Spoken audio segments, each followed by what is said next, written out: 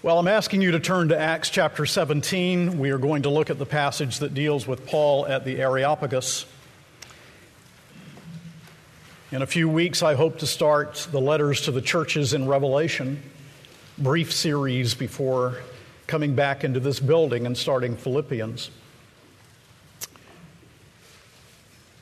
But one of the reasons that we come to Acts chapter 17 is because the day in which we live, more and more people know nothing about the Bible. And there is an intellectual arrogance that needs to be addressed by Christians. The gospel needs to be preached and taught as we are here, building biblical literacy constantly, but also out there in the world in which people do not know anything about the Word of God. And that's the situation faced by Paul in Acts chapter 17, beginning with verse 16. Let's bow in prayer before reading. We ask, Heavenly Father, your blessing upon our time and your words, that we may understand that you have ordained the preaching of the Word of God in all of its richness and fullness, that Christ himself preaches to his people as the Word is faithfully expounded. So may we give our minds and hearts attention to it. And we ask that your people not only will understand more readily and greatly the wonder of grace in our lives, but also how to take this great gospel, this needed gospel, into the world around us. But also, Heavenly Father, that those who may be among us today who do not know the Lord Jesus Christ will come to faith in him as they hear the word of God proclaimed. We pray this asking for the blessed work of your Spirit in Jesus' name. Amen. Acts chapter 17, beginning with verse 16. This is the word of God. Now, while Paul was waiting for them at Athens, his spirit was provoked within him as he saw that the city was full of idols. So he reasoned in the synagogue with the Jews and the devout persons, and in the marketplace every day with those who happened to be there. Some of the Epicurean and Stoic philosophers also conversed with him. And some said, "What does this babbler wish to say?" Others said, "He seems to be a preacher of foreign divinities because he was preaching Jesus and the resurrection." And they took hold of him and brought him to the Areopagus, saying, "May we know what this new teaching is that you are presenting? For you bring some strange things to our ears. We wish to know, therefore, what these things mean." Now, all the Athenians and the foreigners who lived there would spend their time in nothing except telling or hearing something new. So Paul, standing in the midst of the Areopagus, said, "Men of Athens, I perceive that in every way you are very religious. For as I passed along and observed the objects of your worship, I found also an altar with this inscription, 'To the unknown God.' What therefore you worship as unknown, this I proclaim to you. The God who made the world and everything in it, being Lord of heaven and earth, does not live in temples made by man, nor is he served by human hands as though he needed anything, since he himself gives to all mankind life and breath and everything. And he made from one man every nation of mankind to live on all the face of the earth, having determined allotted periods and the boundaries of their dwelling place, that they should seek God in the hope that they might feel their way toward him and find him. Yet he is actually not far from each one of us, for in him we live and move and have our being. And even some of your poets have said, for we are indeed his offspring. Being then God's offspring, we ought not to think that the divine being is like gold or silver or stone, an image formed by the art and imagination of men. The times of ignorance God overlooked, but now he commands all people everywhere to repent, because he has fixed a day on which he will judge the world in righteousness by a man whom he has appointed, and of this he has given assurance to all by raising him from the dead. Now when they heard of the resurrection of the dead, some mocked, but others said, we will hear you again about this. So Paul went out from their midst. But some men joined him and believed, among them Dionysius the Areopagite, and a woman named Damaris, and others with them.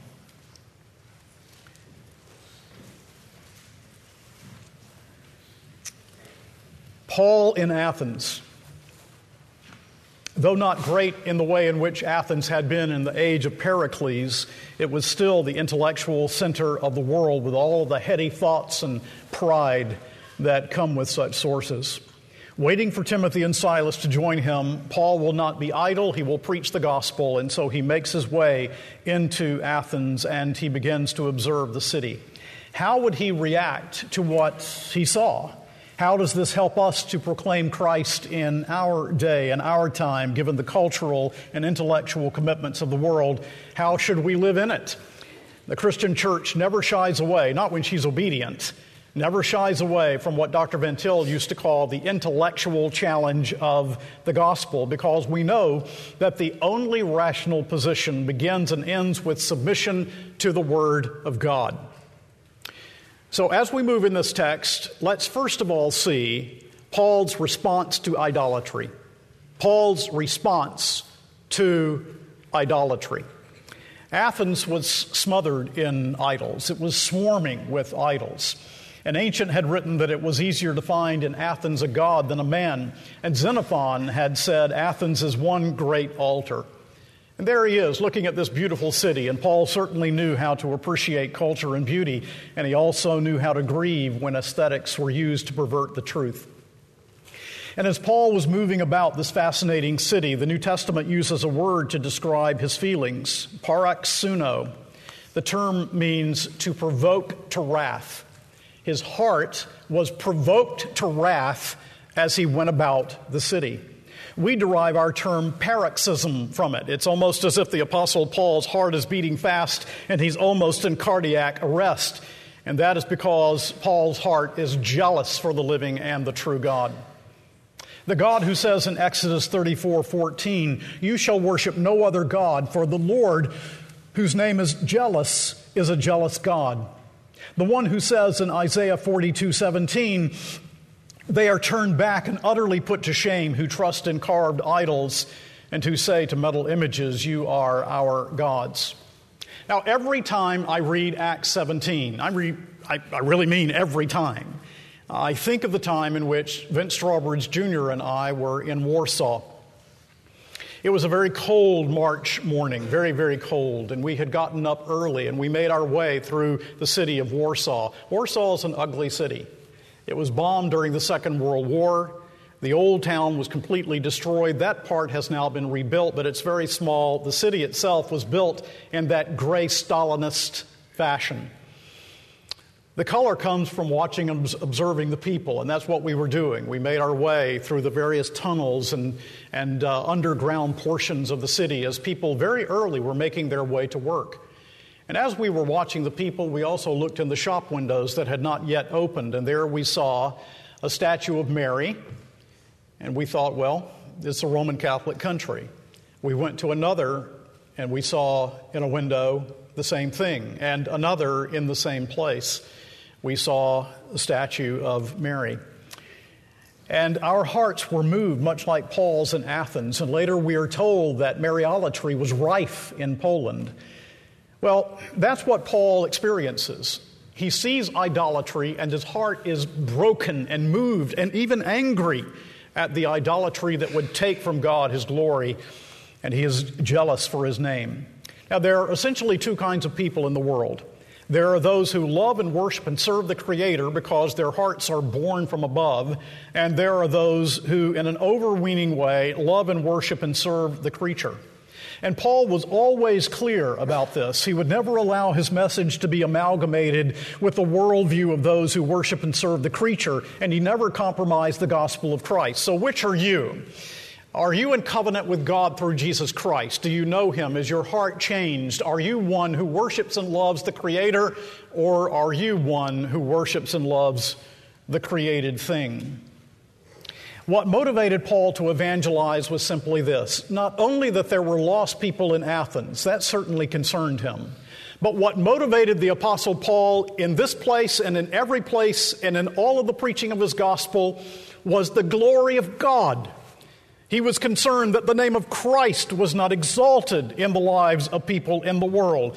Jealousy for God's name controlled his concern.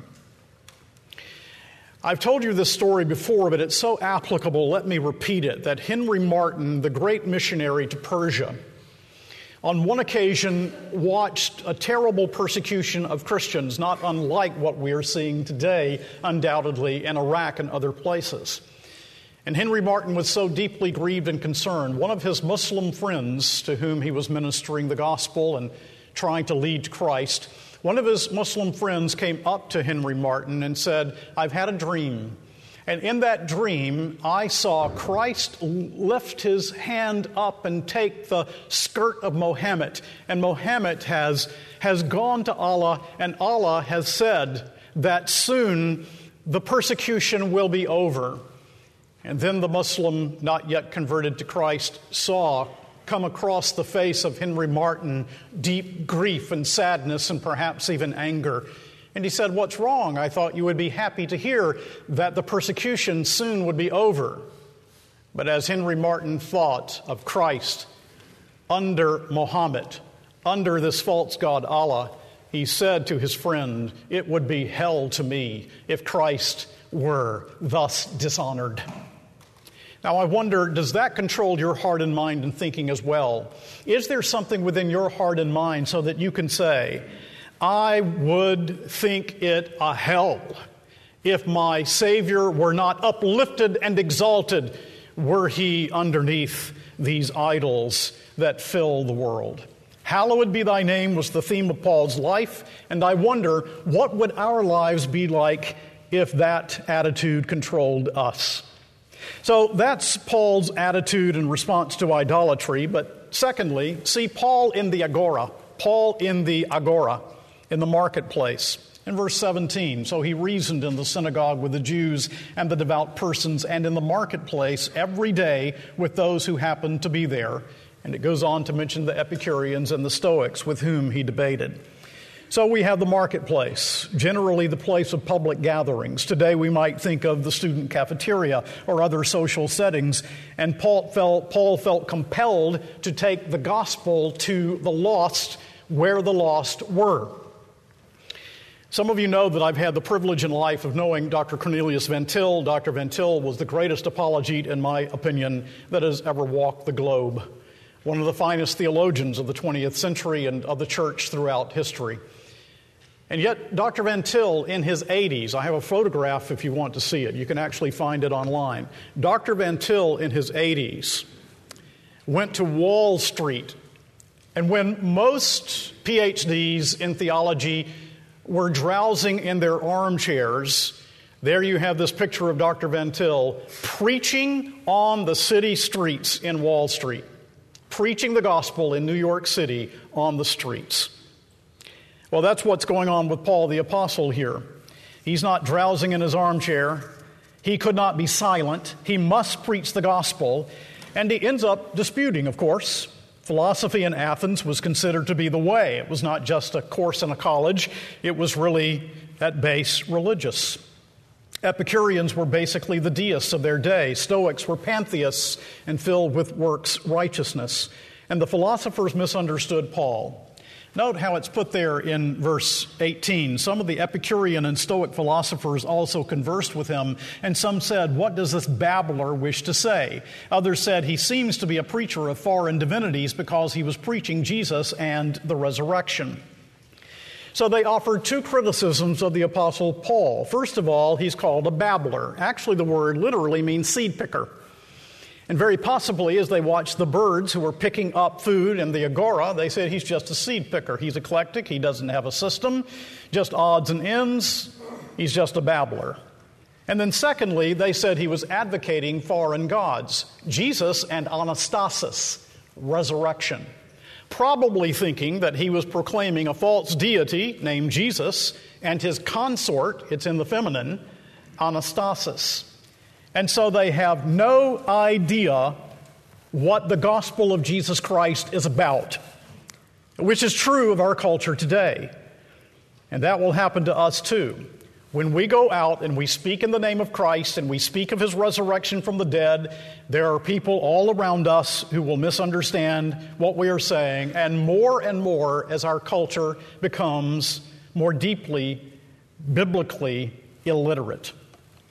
So are you willing to speak for Jesus, though you will be misunderstood? But it opens a further opportunity. Paul is swept into the Areopagus, which is a kind of philosophical review board. And thirdly, we see this, the gospel challenge to sinful ignorance.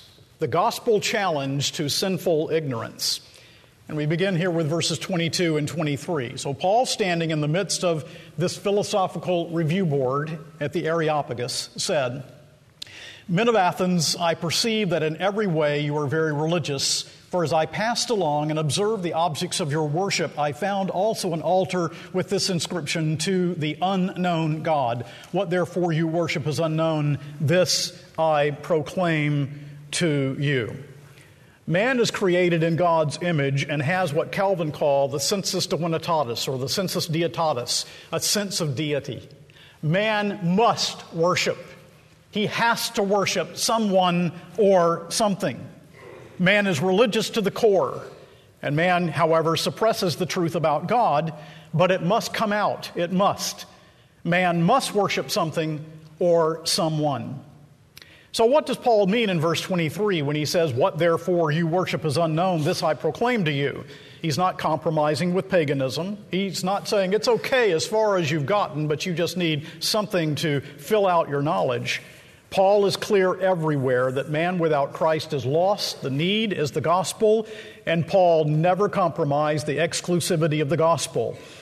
And the emphasis here is on their ignorance, sinful, culpable ignorance. Acts should be interpreted in light of what the Apostle Paul says in the first chapter of the book of Romans. When speaking of the pagans, he says in verse 21 of Romans 1, "For although they knew God, they did not honor him as God or give thanks to him, but they became futile in their thinking, and their foolish hearts were darkened." And he says in verse 18 of Romans 1, "The wrath of God is revealed from heaven against all ungodliness and unrighteousness of men who by their unrighteousness suppress the truth." And so they are truth suppressors, like taking the beach ball and pushing it underwater, but it constantly pops out. They are religious to the core, but they are suppressing the truth, but the truth is nonetheless inescapable. So what is Paul saying? N.B. Stonehouse put it this way. Paul is indicating that he will inform them with regard to that concerning which they acknowledge ignorance. So sinners are constantly surrounded by God's faithful revelation. Every atom of the universe screams that God is. Men know God in that way. And they are aware of his eternal power and Godhead. They are creatures of God, and every human being knows it. But they do not like the God who is. It's not that men do not know the God who is. It's that we sinners do not like the God who is. Men hate God and suppress his truth. But his truth, as I've said, is inescapable. Every atom of the universe screams that God is. You know, C.S. Lewis, in telling about his own conversion, says that if a young man wishes to avoid God, he must be very careful of what he reads.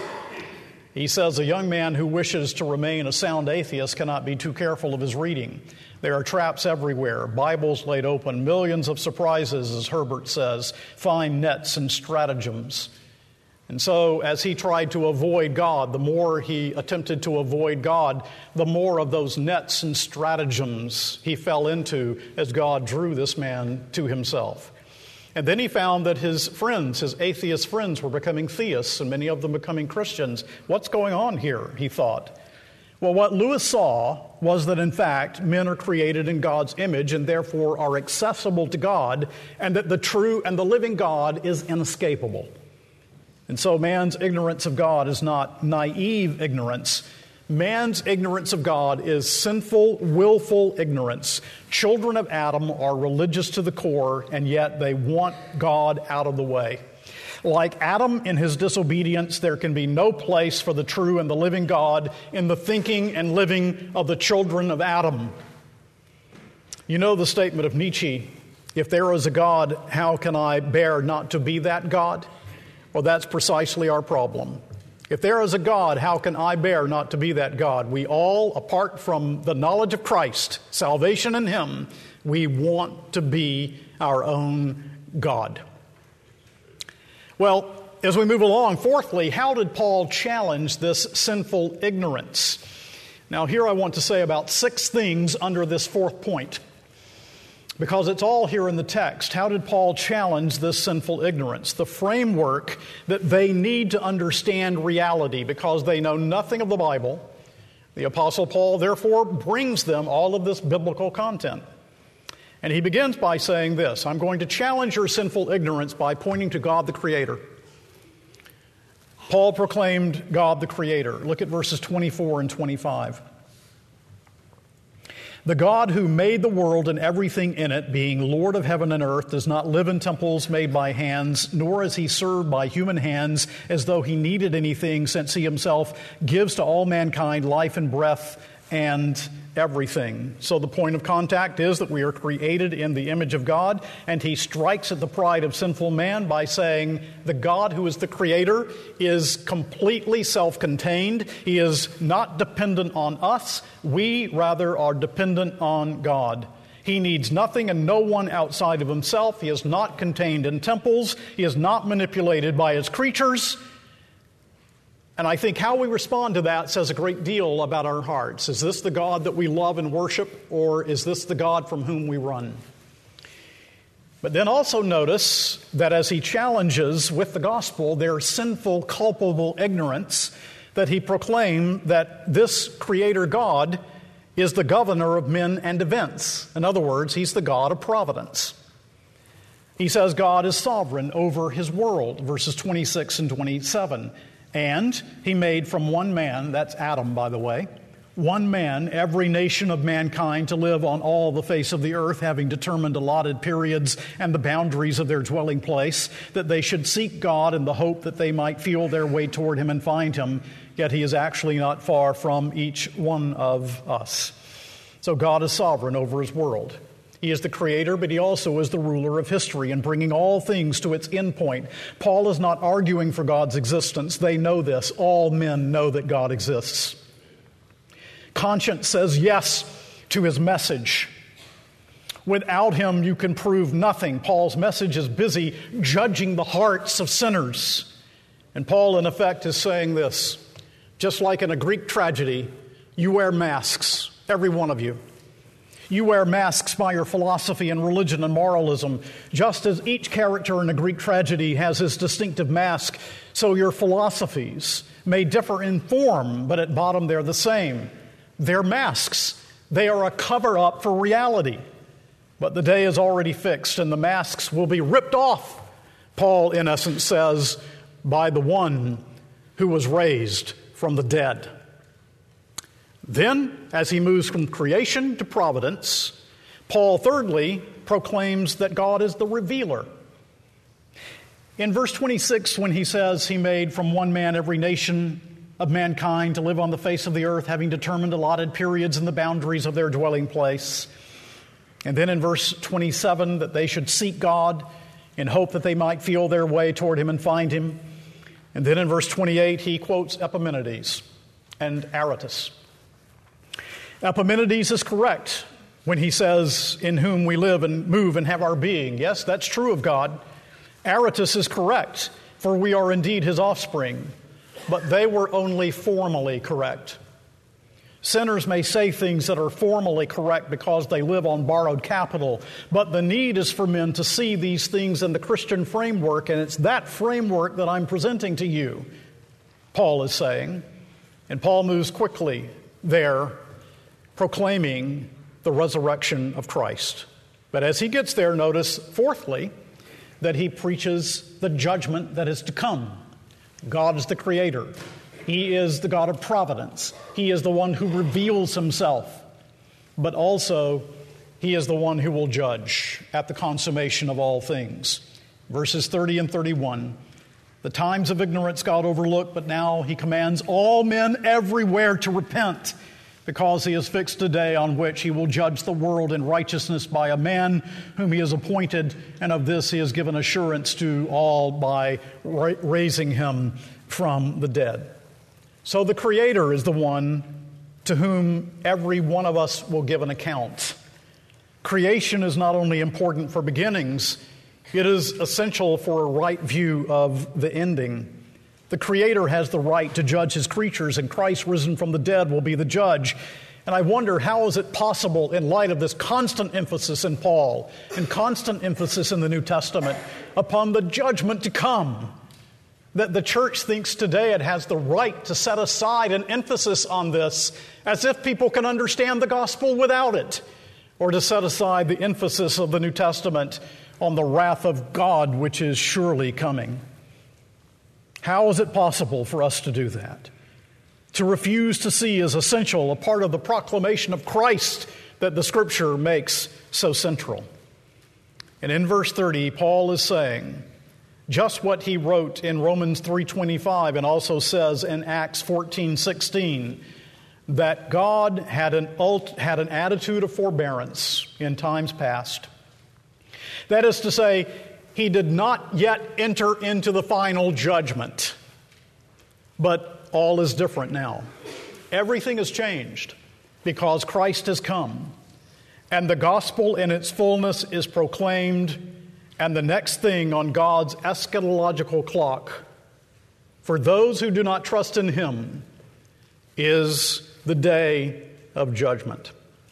And so in light of the coming judgment, fifthly, Paul proclaimed the urgent need of men and women and children, all men everywhere, everyone in every place, to repent.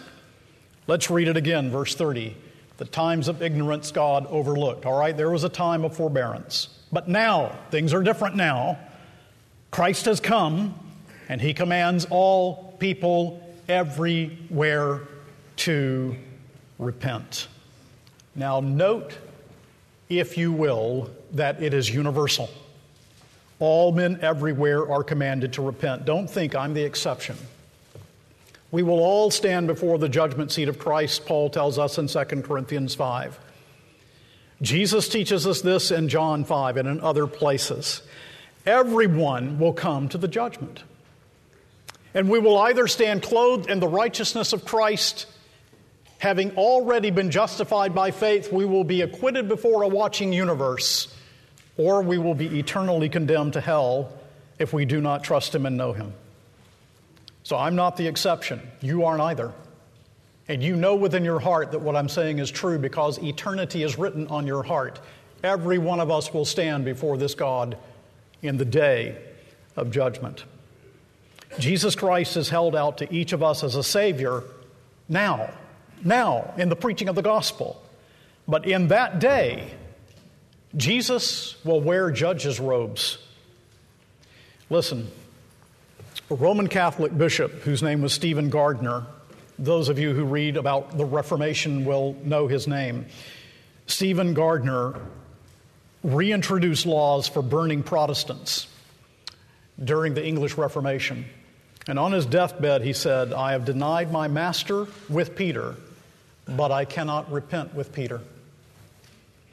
His heart was so hard that it was too late. Sixthly, Paul proclaims the resurrection of Jesus from the dead. Remember back there in verse 18, he was preaching Jesus and the resurrection. They didn't know what that meant. And now we find in verse 30, the times of ignorance God overlooked, but now he commands all men everywhere to repent because he's fixed a day on which he will judge the world in righteousness by a man whom he has appointed, and of this he has given assurance to all by raising him from the dead. This absolute certainty of the resurrection of Jesus. The resurrection of Jesus is the indispensable fact that is necessary for understanding reality as well as understanding how to be saved from the judgment. The resurrection tells us of God who hates sin and yet has intervened to save sinners But this same one who has intervened as the Savior is the one who will bring judgment on the day that is yet to come. And so Paul is saying, it is this framework for reality that you Greeks lack in your worldly wisdom. You will never understand reality apart from Jesus' resurrection from the dead. Apart from this, you are lost, and all of your speculations are worthless. You know, William Ramsey, the great archaeologist, speaking of Paul, said something to the effect that Paul the Apostle's whole theory of life had been founded on the belief that Jesus was not alive. And then when he saw him on the Damascus road, his whole theory of life crumbled to dust. If he was not dead, he was not an imposter. And so the fact of the resurrection of Jesus remade the universe for Paul. It recreated his life and soul and thought and energy. And so Paul, knowing that Jesus has been raised by the power of God from the dead, cannot help but go and to preach to these Greeks and to these philosophers, to these Epicureans and to the Stoics and those who were in the Agora, as well as to the Jews in the synagogue. You need this Savior who was raised from the dead. So Paul is pointing these philosophers to a whole new world and an entirely new way of seeing and living. And I ask, do you see how fundamental this is, how essential, how transformative? Do you understand that your entire Christian life is resurrection life and is defined that way by Paul?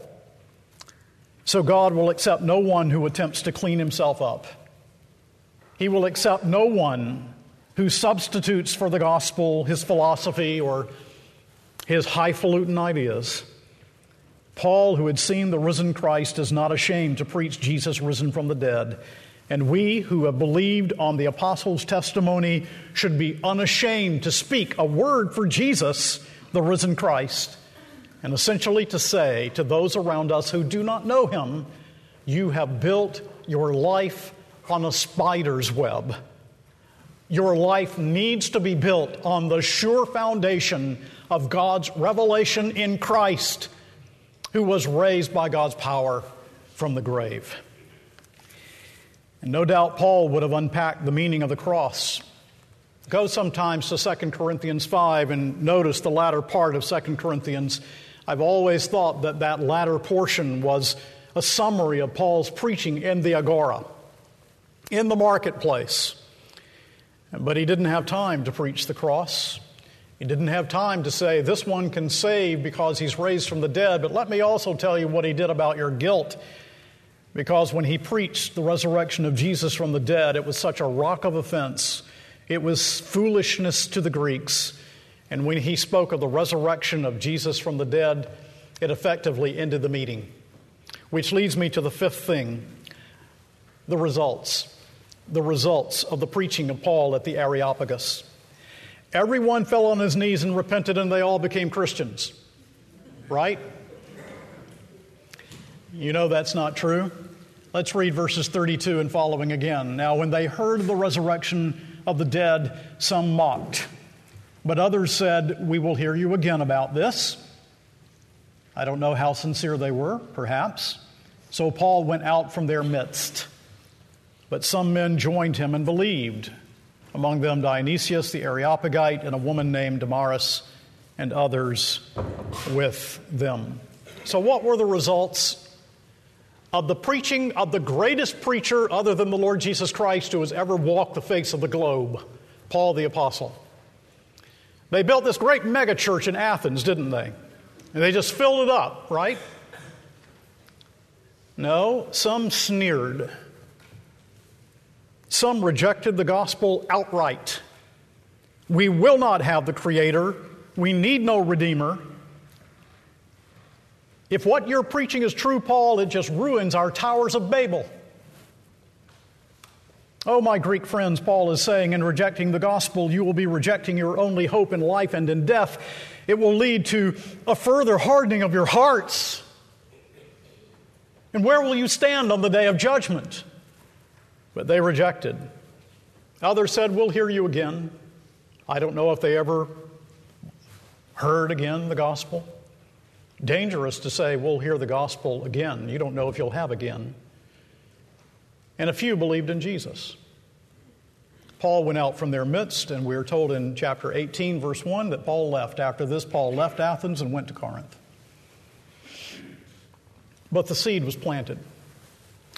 And I think the point that we should take with us as we think of the results of his preaching is simply this: we are not responsible for the results.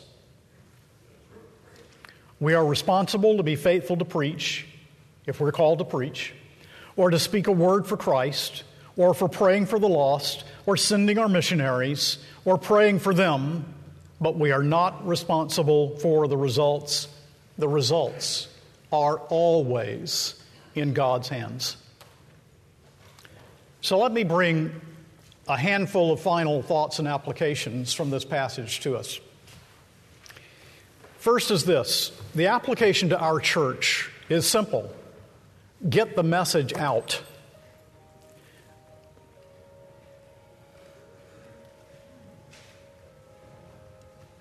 The uncompromising message of the gospel. The message of who God is, challenging modern ignorance. The message of the resurrection of Jesus from the dead that batters down all false hopes and leaves only one hope before sinners. Let's lovingly tell people the truth about God and the truth about themselves. Let's lovingly tell people that there's only one mediator between God and man, and that is the man Christ Jesus. Let's get the message out. And all of us have opportunities for that on a regular basis. Secondly, be willing to be dismissed, mocked, ignored, and thought a fool for the sake of the gospel. These Greeks, the body is the prison house of the soul, they thought. The resurrection is an impossibility, they thought. And so the resurrection of the dead was a great offense to them. Dr. Van Til rightly said that Paul was not saying that the wisdom of the Greeks was merely inadequate, but that their wisdom was sinful. The entire house of their interpretation must be broken down. To reject Christ is to commit spiritual, intellectual, moral suicide. And he's right. And there's bound to be conflict when we tell men the truth about themselves. They won't like it because by nature we hate the God who is and who claims lordship over my life. But turn, if you will, to Mark chapter 8, verse 34. Mark chapter 8, verse 34.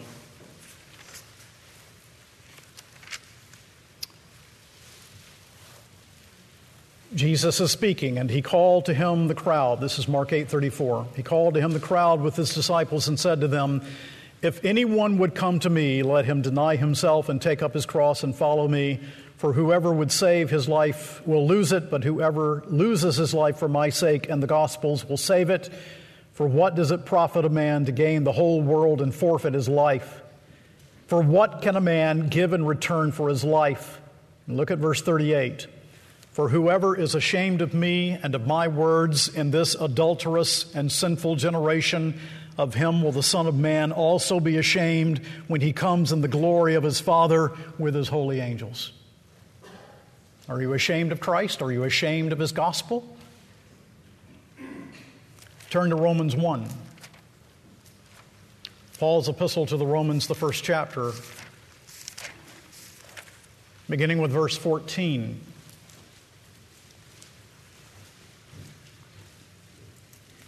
Paul says, "I am under obligation both to the Greeks and to the barbarians, both to the wise and to the foolish." You see, he says, I owe it to them. "So I'm eager to preach the gospel to you also who are in Rome." And look at verse 16. "For I am not ashamed of the gospel. For it is the power of God for salvation to everyone who believes, to the Jew first and also to the Greek. For in it the righteousness of God is revealed from faith to faith, as it is written, the righteous shall live by faith." So here is the Apostle Paul unashamed. And here is the Lord Jesus saying, if you're ashamed of me and my gospel, then I will be ashamed of you on that great day. Thirdly, don't judge the results of the gospel by what you see or by the immediate response, just be faithful. The sermon will have fruit. It will be seen in eternity. Some believed when Paul preached, many did not. Others said, I'll talk again maybe with you. But the point is, on the day of judgment, the Lord Jesus will say to some, you were there when you heard the gospel. You heard my apostle preach. Some of you believed on me. Some of you did not. If you did not believe, you arrogantly disdained the gospel. The fruit of believing will be life eternal. The fruit of unbelief will be eternal destruction in the presence of the Lord. Eternal punishment of the wicked. That's what the Bible teaches. I didn't make that up. And then lastly, if then you are sitting here today and you are an unbeliever, the application to you is plain. Verse 30. Now he commands all men everywhere to repent. So we have brought you glad tidings this morning. God is the Creator who rules all things. This God has intervened through His Son. He has raised Him from the dead for the salvation of sinners. That's good news. But you need to know that you have wronged God, and the judgment is before us. And God receives sinners who trust in His Son. But remember the words of an old theologian. God who pardons him that repents has not promised to give him tomorrow to repent in. And just in the event that you didn't catch it, God who pardons him that repents has not promised to give him tomorrow to repent in. Repent without delay. Turn to Christ's blood alone and trust in the risen Christ. And God's people said, amen.